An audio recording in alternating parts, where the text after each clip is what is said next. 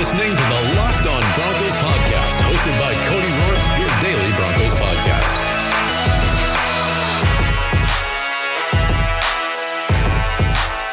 Welcome back, everybody, to a very special AFC West crossover series here on the Locked On NFL Network. I'm Cody Roark, host of the Locked On Broncos podcast, joined by your boy Q, host of the Locked On Raiders podcast, and Daniel Wade, host of the Locked On Chargers podcast. And we have a very special episode today because we're all conspiring. We're coming together, and we're going to be talking about how in the heck can these teams contend and beat Kansas City inside the AFC West. It's definitely one of those things where every team in the AFC West going into the offseason, a lot of questions, but the biggest thing is how do you compete within the division?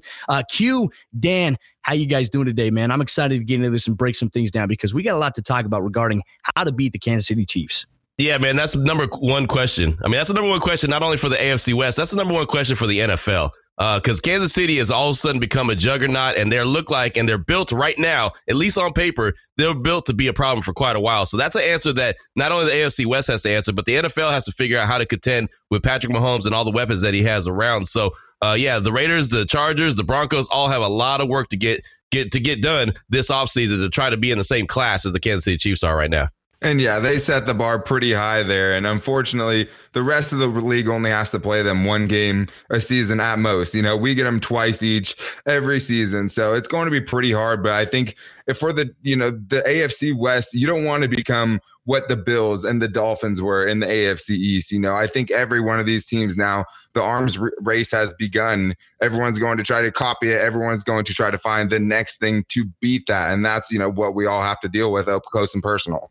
Well, I think one of the things we can analyze here, because obviously the Chiefs aren't here, this is our chance to kind of conspire against them. Take a look at their 2019 season. We all know the outcome. Super Bowl champions, that's definitely something we got to deal with, especially when it comes to some of their fans, too. A lot of trolling going on from KC fans. And unfortunately, there's nothing we can do about it from the standpoint that they are Super Bowl champions. But taking a look at the overview, they went 12-4, and they just ran roughshod on the entire division. And that was definitely one of those things going back and looking at. I mean, the Broncos weren't competitive in any kind of standpoint against Kansas City in either of those two matchups. I mean, hey, even think about it. Patrick Mahomes went down with a dislocated kneecap in the first matchup. Matt Moore came in and slung the ball all across the field against Denver. And so Denver, they haven't beaten them in about 4 years, and that has become very frustrating for Broncos players, Broncos country alike. And Q, taking a look at it as well from a Raiders standpoint, what were your thoughts on how they did against Oakland?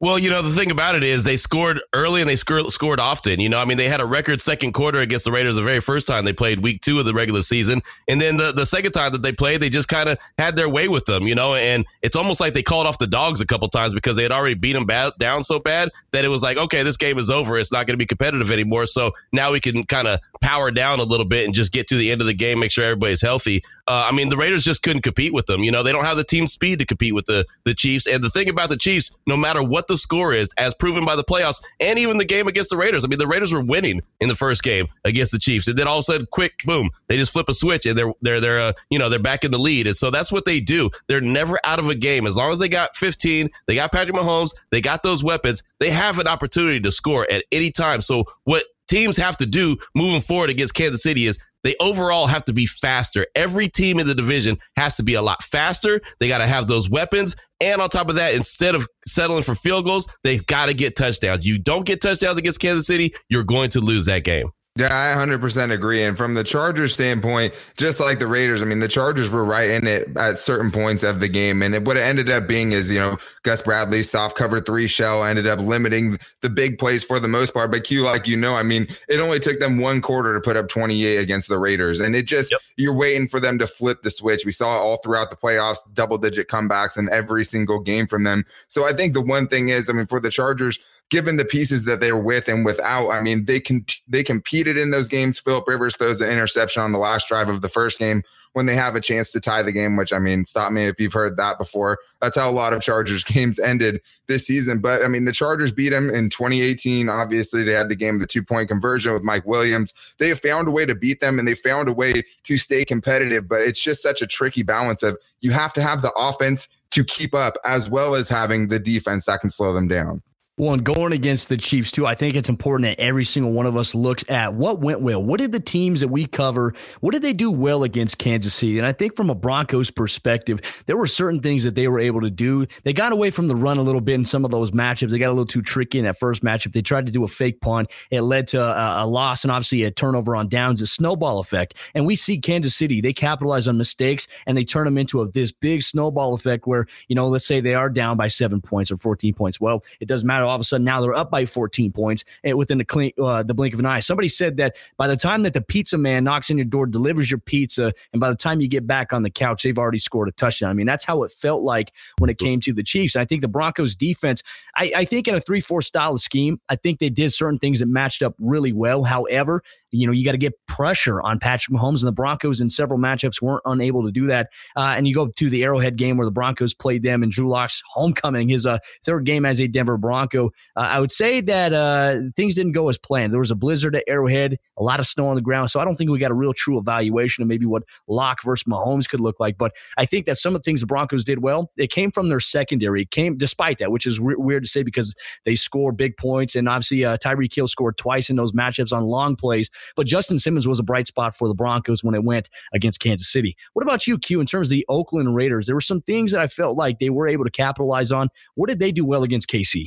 Well, I think that they ran the ball pretty well because Kansas City's run defense wasn't very good, and matter of fact, their defense wasn't great. And that's something that Kansas City kind of hung their hat on their whole playoff run is everybody was disrespecting their defense. But the fact of the matter is they're just not very good, especially against the run. Well, the Raiders, that's how they butter their bread is by running the ball. The problem is I think the Raiders got away from it, similar to what the Broncos did. They got away from it and decided that they were going to try to compete with the magic tricks that Kansas City puts up. And you can't do that. You got to stay who you are. Now, I said earlier, you got to have a bunch of team speed. You do. But ultimately, you have to play your game. You want to keep Patrick Mahomes on the sideline. You want to go ahead and run the rock as much as you can, have the clock be your friend, and play really strong defense and get some pressure. But you got to get that pressure up the gut. You get that pressure up the gut, you make him roll out. You hope that your linebackers can contain him and not let him get on the outside when he starts to roll out. But ultimately, the Raiders just didn't use the run game enough. They didn't use Josh Jacobs. They didn't just capitalize on what the Kansas City Chiefs' biggest weakness was. I just feel like that they felt like they were under pressure, and Kansas City will do that to you.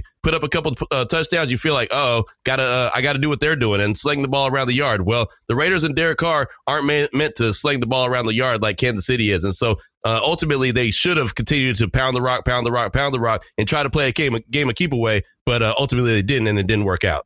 Yeah, well, it's not just getting that pressure, and I know what you mean. I mean, look at the Tennessee game. I mean, Derrick Henry was having a pretty good game going into that. They were sticking to their game plan.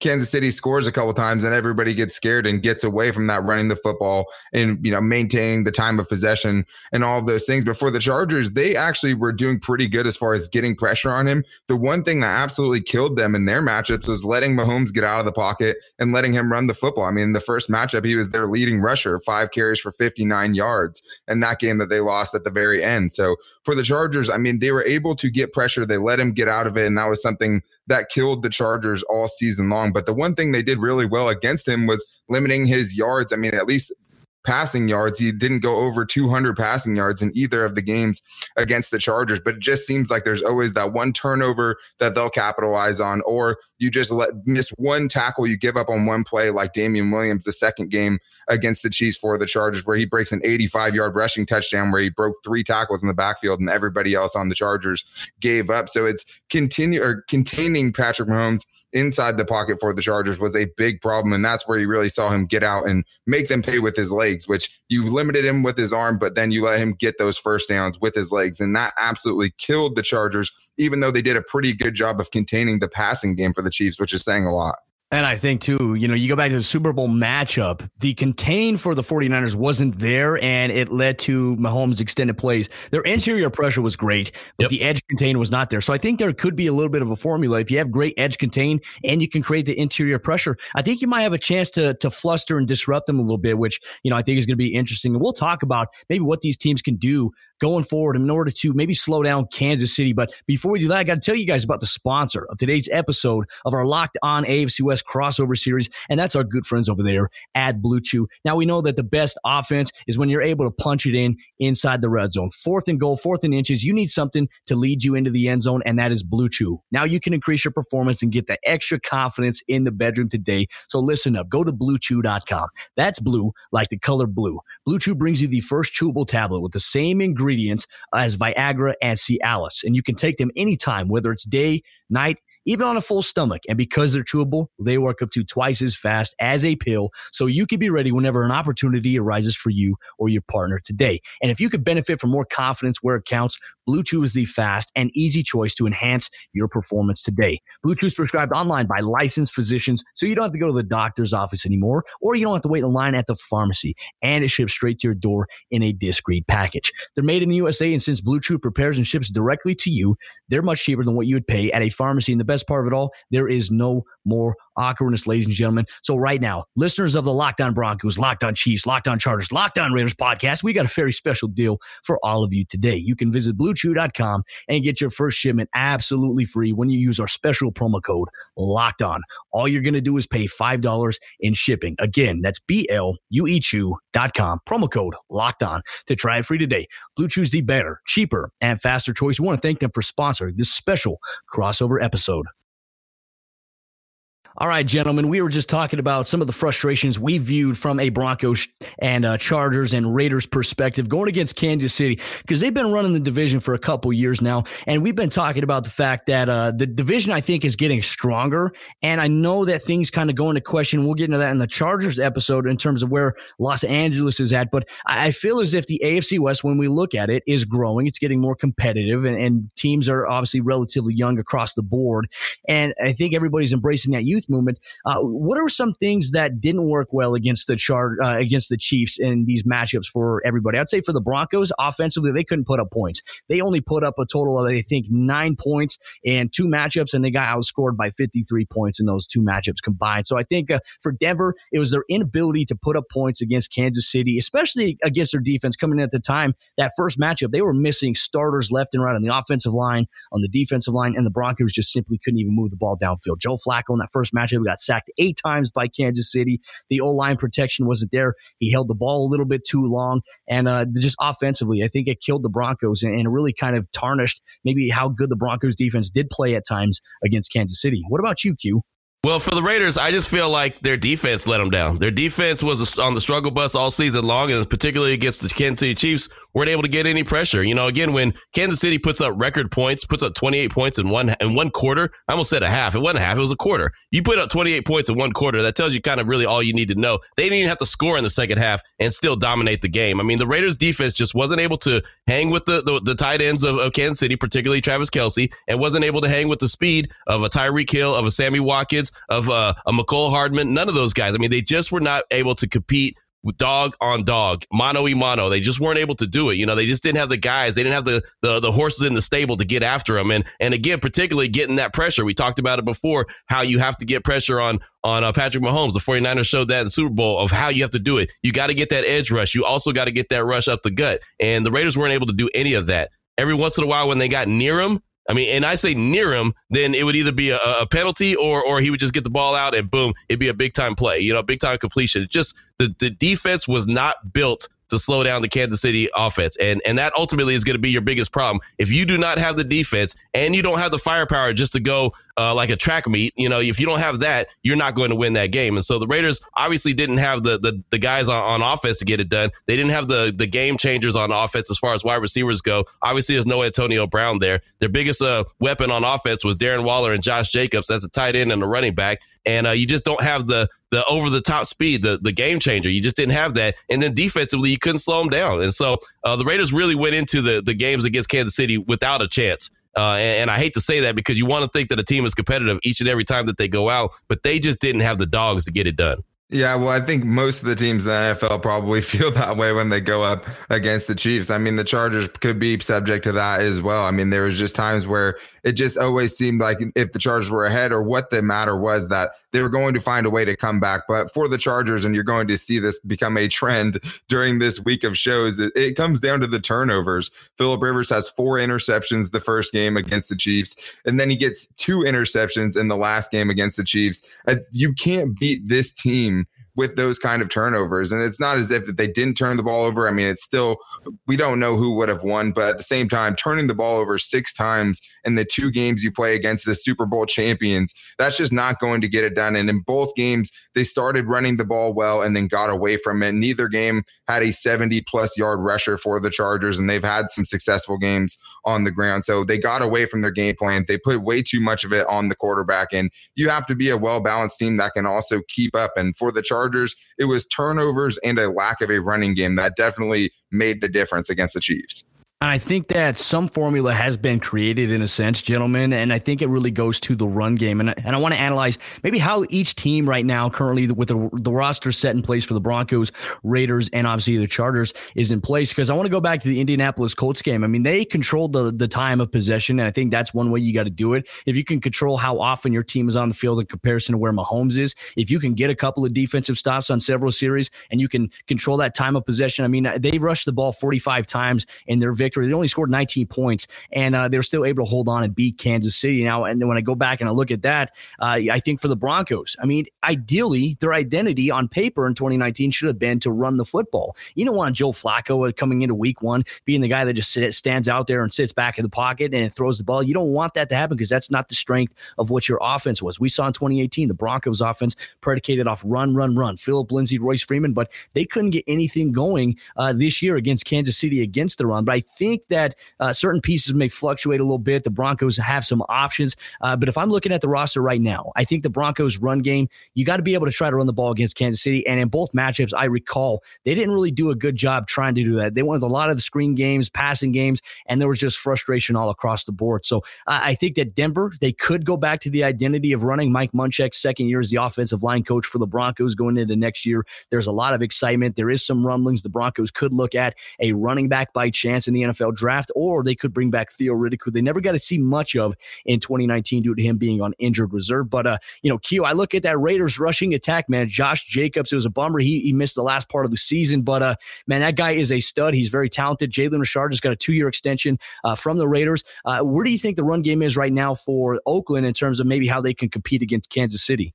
I mean, that's the only way they do it. That's the only way they could do it is with the run game. And that's how it should be. I mean, you said it right. The blueprint has been out there. I mean, the 49ers, if they continue to run the ball in the Super Bowl, they win. You know what I mean? They just got away from it. You run the rock against Kansas City, you're giving yourself a chance, especially if you're successful. The Raiders were successful against the Chiefs running the ball. They just got too cute. They decided to go ahead and start throwing the ball around the yard and thinking that they're going to compete with firework against Kansas City. It just doesn't work that way. You have to commit yourself to the run. You have to be able to do it and do it at a very successful rate. And the Raiders are capable of doing that. The offensive line is very good.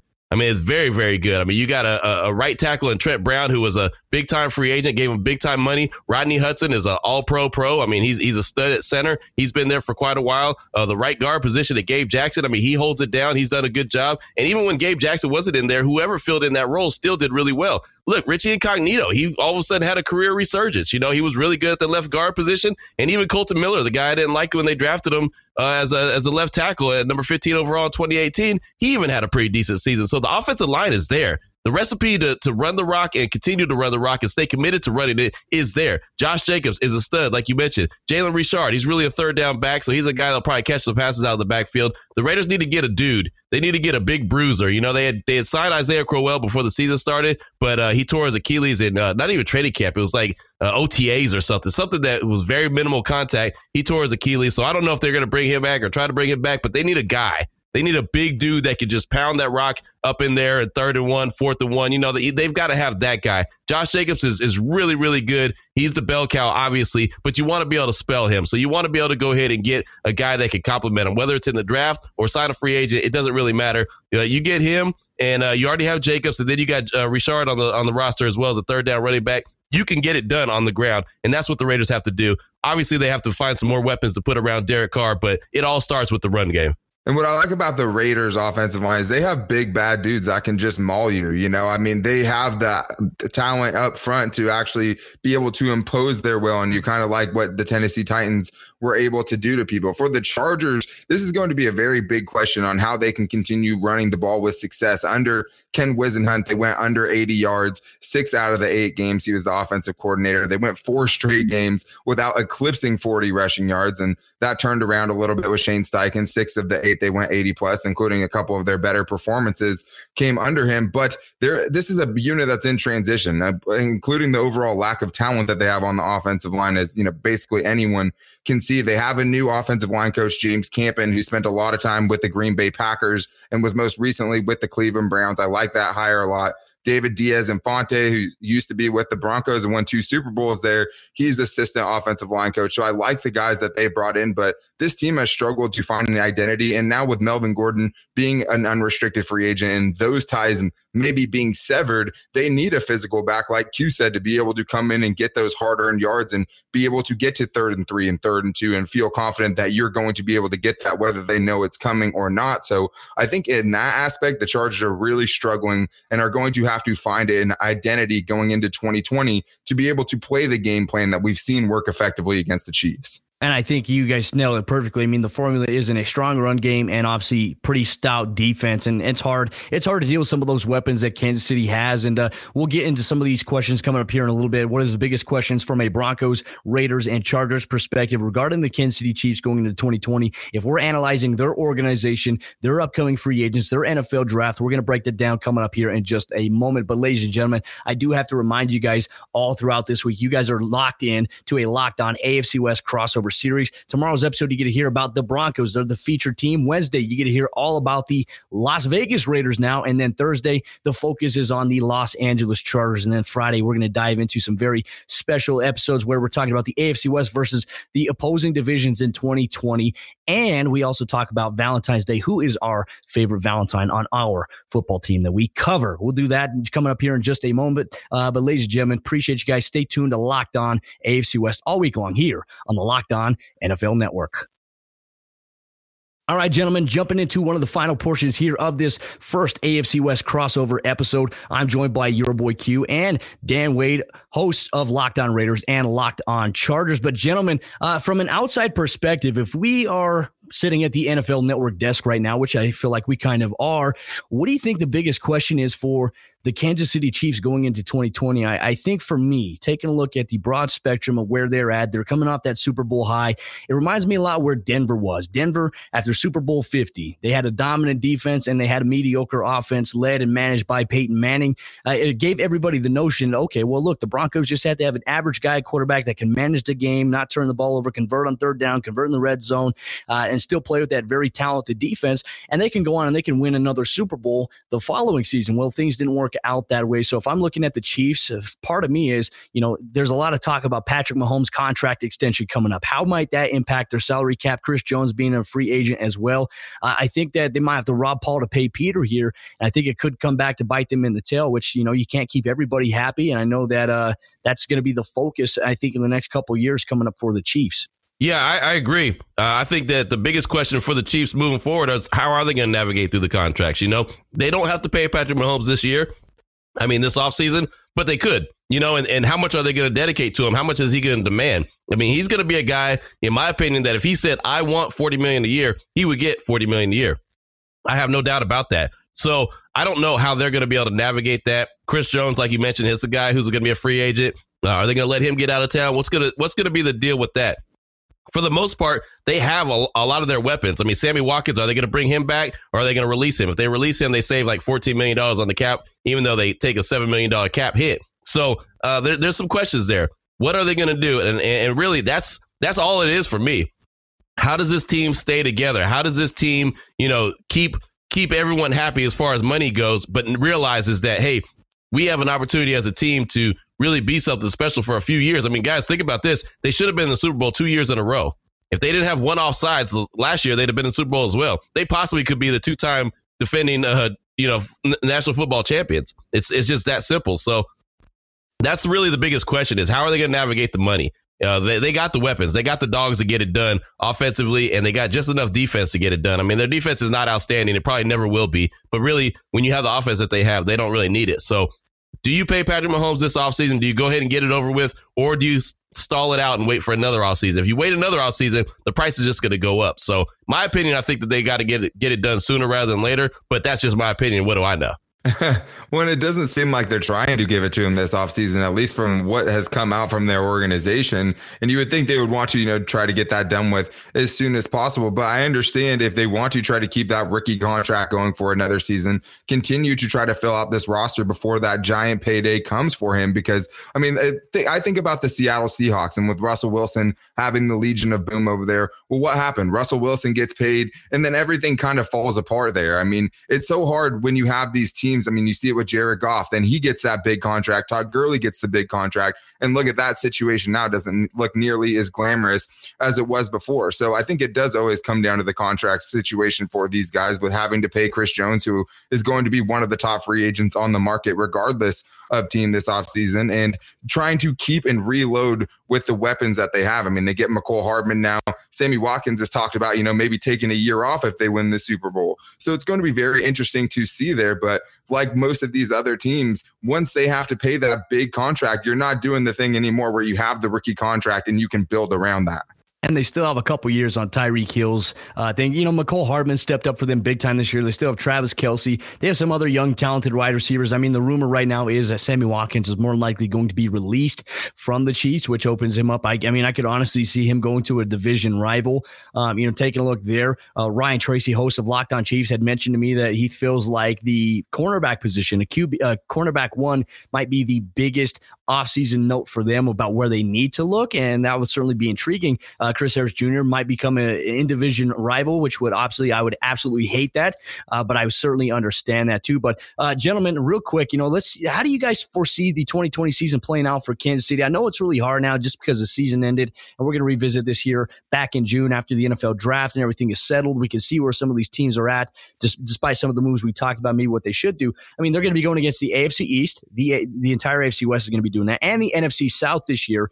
So I think the schedule opens up. For Denver, the schedule is not as tough, but I think that for the Broncos, in terms of a Chiefs perspective, looking at that, I think the AFC West could be the most competitive division in football in 2020. It could be one of those ones where they have three potential playoff teams, obviously a division, and maybe two wildcard guys. I mean, that's how I see the AFC West developing into, but I think a lot of it's going to be really appealed on based on which team comes out and has the best offseason and pushes that needle a little bit closer towards competing against Kansas City. Yeah, no doubt about that. I think that, Kansas City is obviously the cream of the crop when it comes to the AFC West. So I feel like they're probably going to win the division again, just because I don't expect there to be a whole lot of turnover from the team. So I'm just going to go with what we know, and what we know so far is that Kansas City is the best team in the division. And so the rest of the teams in the division, it's their job to compete this offseason, and they have to have a really good free agency. They have to have a really good draft. And like I said earlier, man, they have to increase their overall team speed. You're not going to beat Kansas City if your team cannot compete as far as speed goes. You got to be able to keep up with the wide receivers. Your linebackers got to be able to cover your tight ends or their tight ends, and you got to get D ends and D tackles that can get after the quarterback. I mean, it's just as simple as that. The overall team speed has to increase for each team. I mean, it's just that simple. And so I do see Kansas City winning the division. I don't know what their record will be, but I just feel like they're going to be the best team in the division. And then I think that the Raiders and Chargers and Broncos are all going to compete for a wild card spot. I don't know if there's going to be three teams that are going to come out of the AFC West as playoff teams, but I just feel like the division has an opportunity to get the wild card. They have an opportunity for a team to make the playoffs as a wild card. I just don't know if it's going to be more than one. So I just think that everyone, depending on what the Chargers do with their quarterback position, I think that it's just going to really depend on that, and we'll see how competitive the rest of the division is. But yeah, I think everyone else is just playing for the wild card. It does seem like that, right? I mean, that's what it felt like this year, even as the Chiefs started to pull away from everybody else. And it's just looking at the AFC West as a whole, you just look at the bridge that has to be gapped by the remaining teams outside of the Chiefs. And with the Chargers, especially with the quarterback situation that they have right there. I mean, even if it's Phillip Rivers, you don't feel good about overtaking the Chiefs, especially when the Chargers. I mean, I don't even know if I'm allowed in this part of the conversation, as the Chargers went winless inside of the AFC West last season. season. So I think for any of these teams, of course, you have to raise the team speed. I mean, everybody is going to be trying to achieve what the Chiefs are able to do with the amount of speed that team has. But I can't see the division playing out much different, at least from the Chiefs' perspective. I think the rest of the division probably, ends up beating each other up, and that ends up making it a little bit tougher for a wild card chase, because I do think it is going to be very competitive this year. But there's nothing that leads me to believe right now that even with a perfect offseason for the Chargers, that there's any 1 or 2 or 5 moves that they can make that they would be the favorites in the AFC West. And I think the consensus, obviously, we're all in agreement here in terms of just freshly after the season has ended, the Chiefs are the defending Super Bowl champions. They enter 2020 as the odds-on favorite to return back to the Super Bowl and obviously to win the division. And it's up to our teams, respectively, that we cover to maybe punch them in the mouth a little bit. I made the bully analogy in terms of the fact that the Chiefs have been the bully on the playground for quite some time, and it's about time somebody rises up and punches them in the mouth. And we'll see if the Broncos, the Chargers, or the Raiders could be some of those teams within the division that decides to do that. And ladies and gentlemen, this has been absolutely fantastic. First episode here of our crossover series in the AFC West. I'm Cody Roark, host of Locked On Broncos, your boy Q, host of the Locked On Raiders podcast, and Dan Wade, host of the Locked On Chargers podcast, breaking down our perspective on the Kansas City Chiefs. And tomorrow's episode, we're going to be taking a look at the Denver Broncos, and I'm very excited to hear from everybody in the AFC West, the Raiders, the Chiefs, and the Chargers, about where the Broncos are at and maybe what they can do to counteract maybe Denver making a push forward. But ladies and gentlemen, we'll see you tomorrow for a brand new episode of the show.